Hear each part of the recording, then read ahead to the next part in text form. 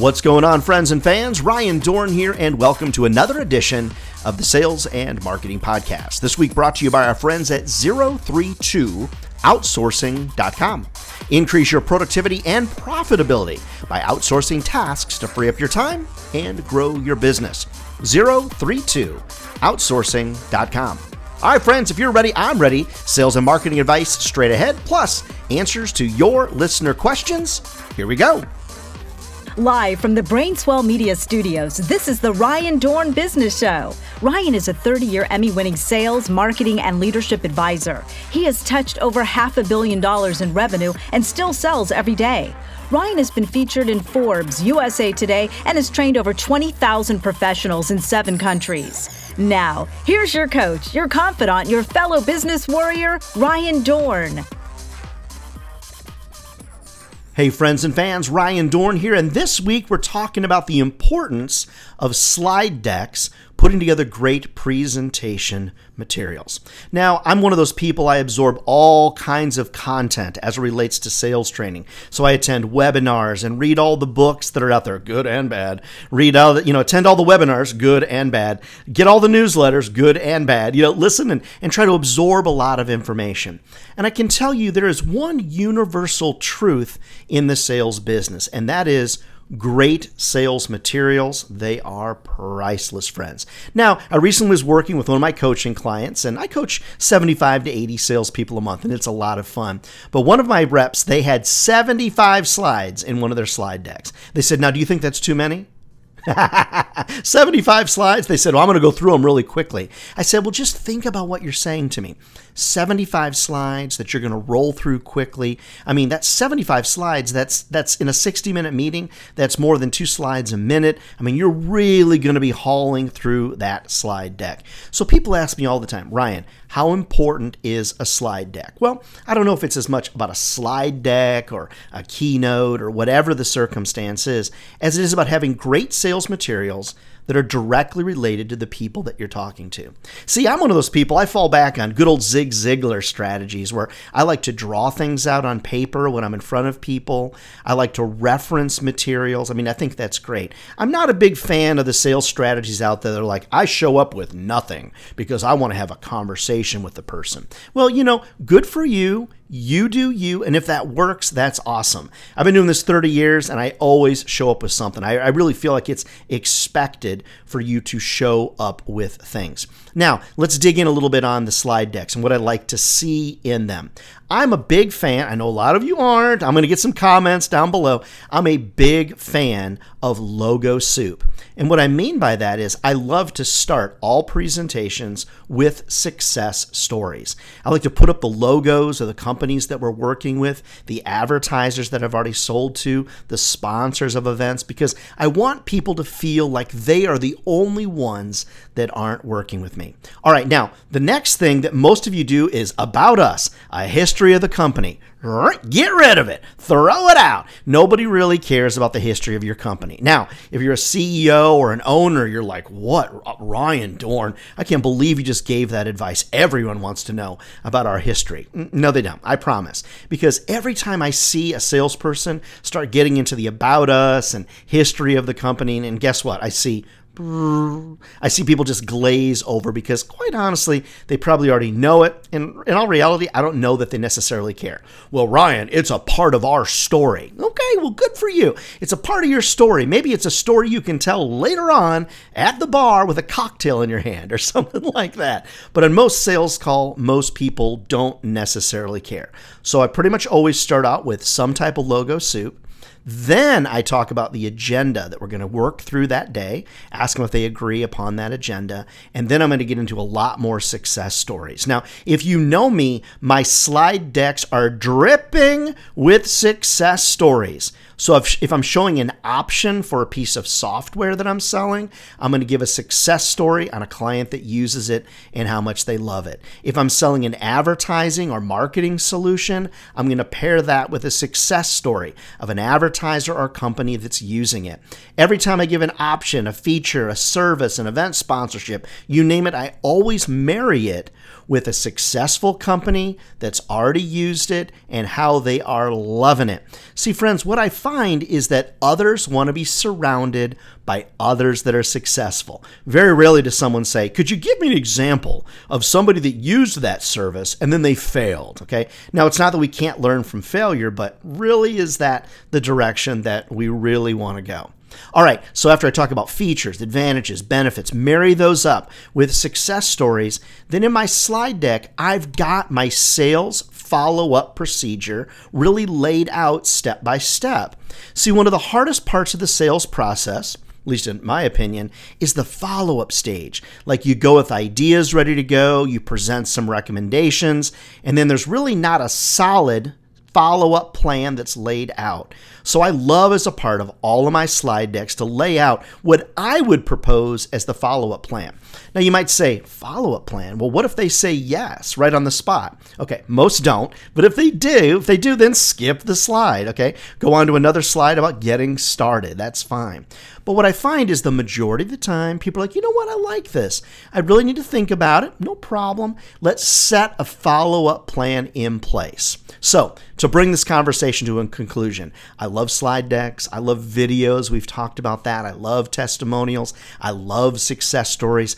I just believe that most people learn most effectively through their eyes. And so anytime you can do a Zoom call, a Teams call, show visuals. Now, if you're doing Zoom and Teams, make sure you unshare your screen a lot. So I'm going to put up a slide deck and then I'm going to unshare my screen because I don't want people to get Zoom fatigue, or I don't want them to get Teams haze where they just start looking and they start staring and then they just get a haze in their eyes. And you're like, hello, are you still there? When I unshare the screen, then I ask them if they have any questions. I ask for follow-up. I try to dig a little bit deeper with them. So to wrap this up, I love slide decks, I love visuals, and I love presentation materials.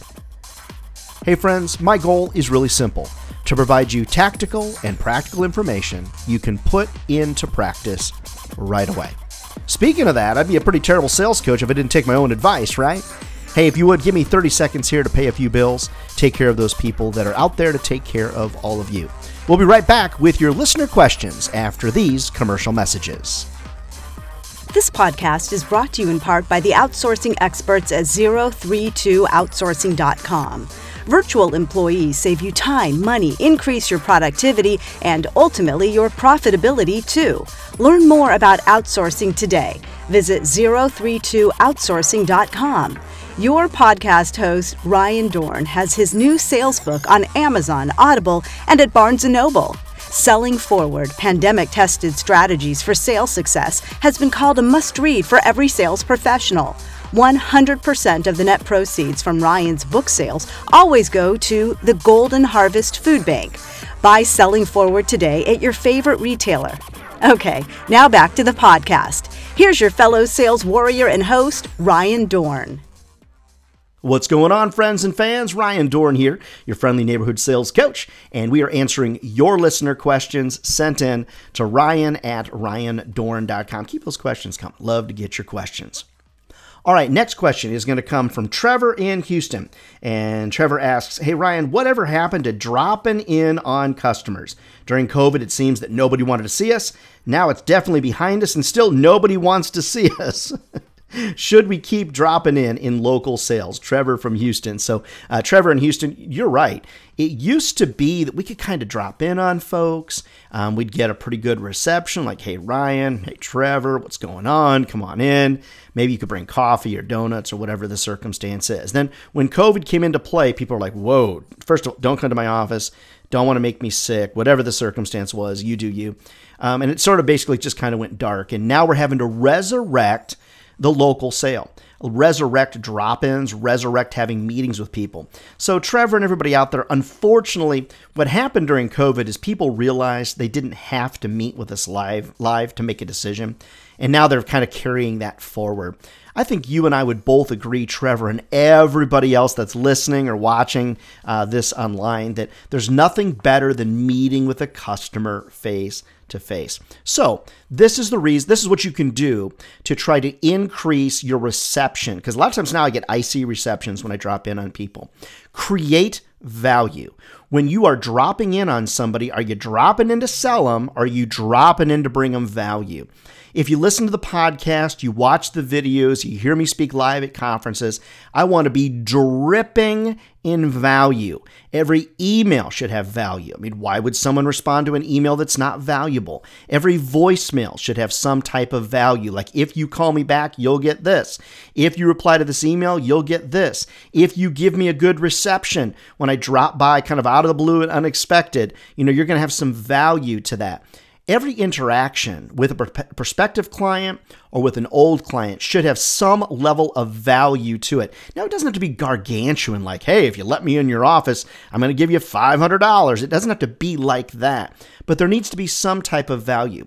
Could it be a competitive analysis report? Could it be a local media summary report?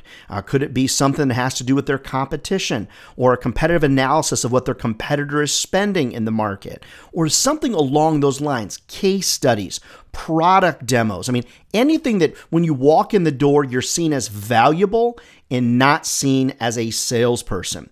Now, just in a couple of minutes, those are some ideas for you, Trevor, but just recognize that don't feel bad. It's that you walk in, you get kind of an icy reception. It sort of is what it is, especially though, if you're walking in and the first thing you're doing is wanting to sell. You're seen then as a salesperson and not necessarily as a helpful person. So just think about what you can do to bring value to the circumstance, and definitely don't give up on dropping in on people. So Trevor down there in Houston, hey, Houstonians are really, really nice people. So Trevor, get out there, beat the street, and get some sales done.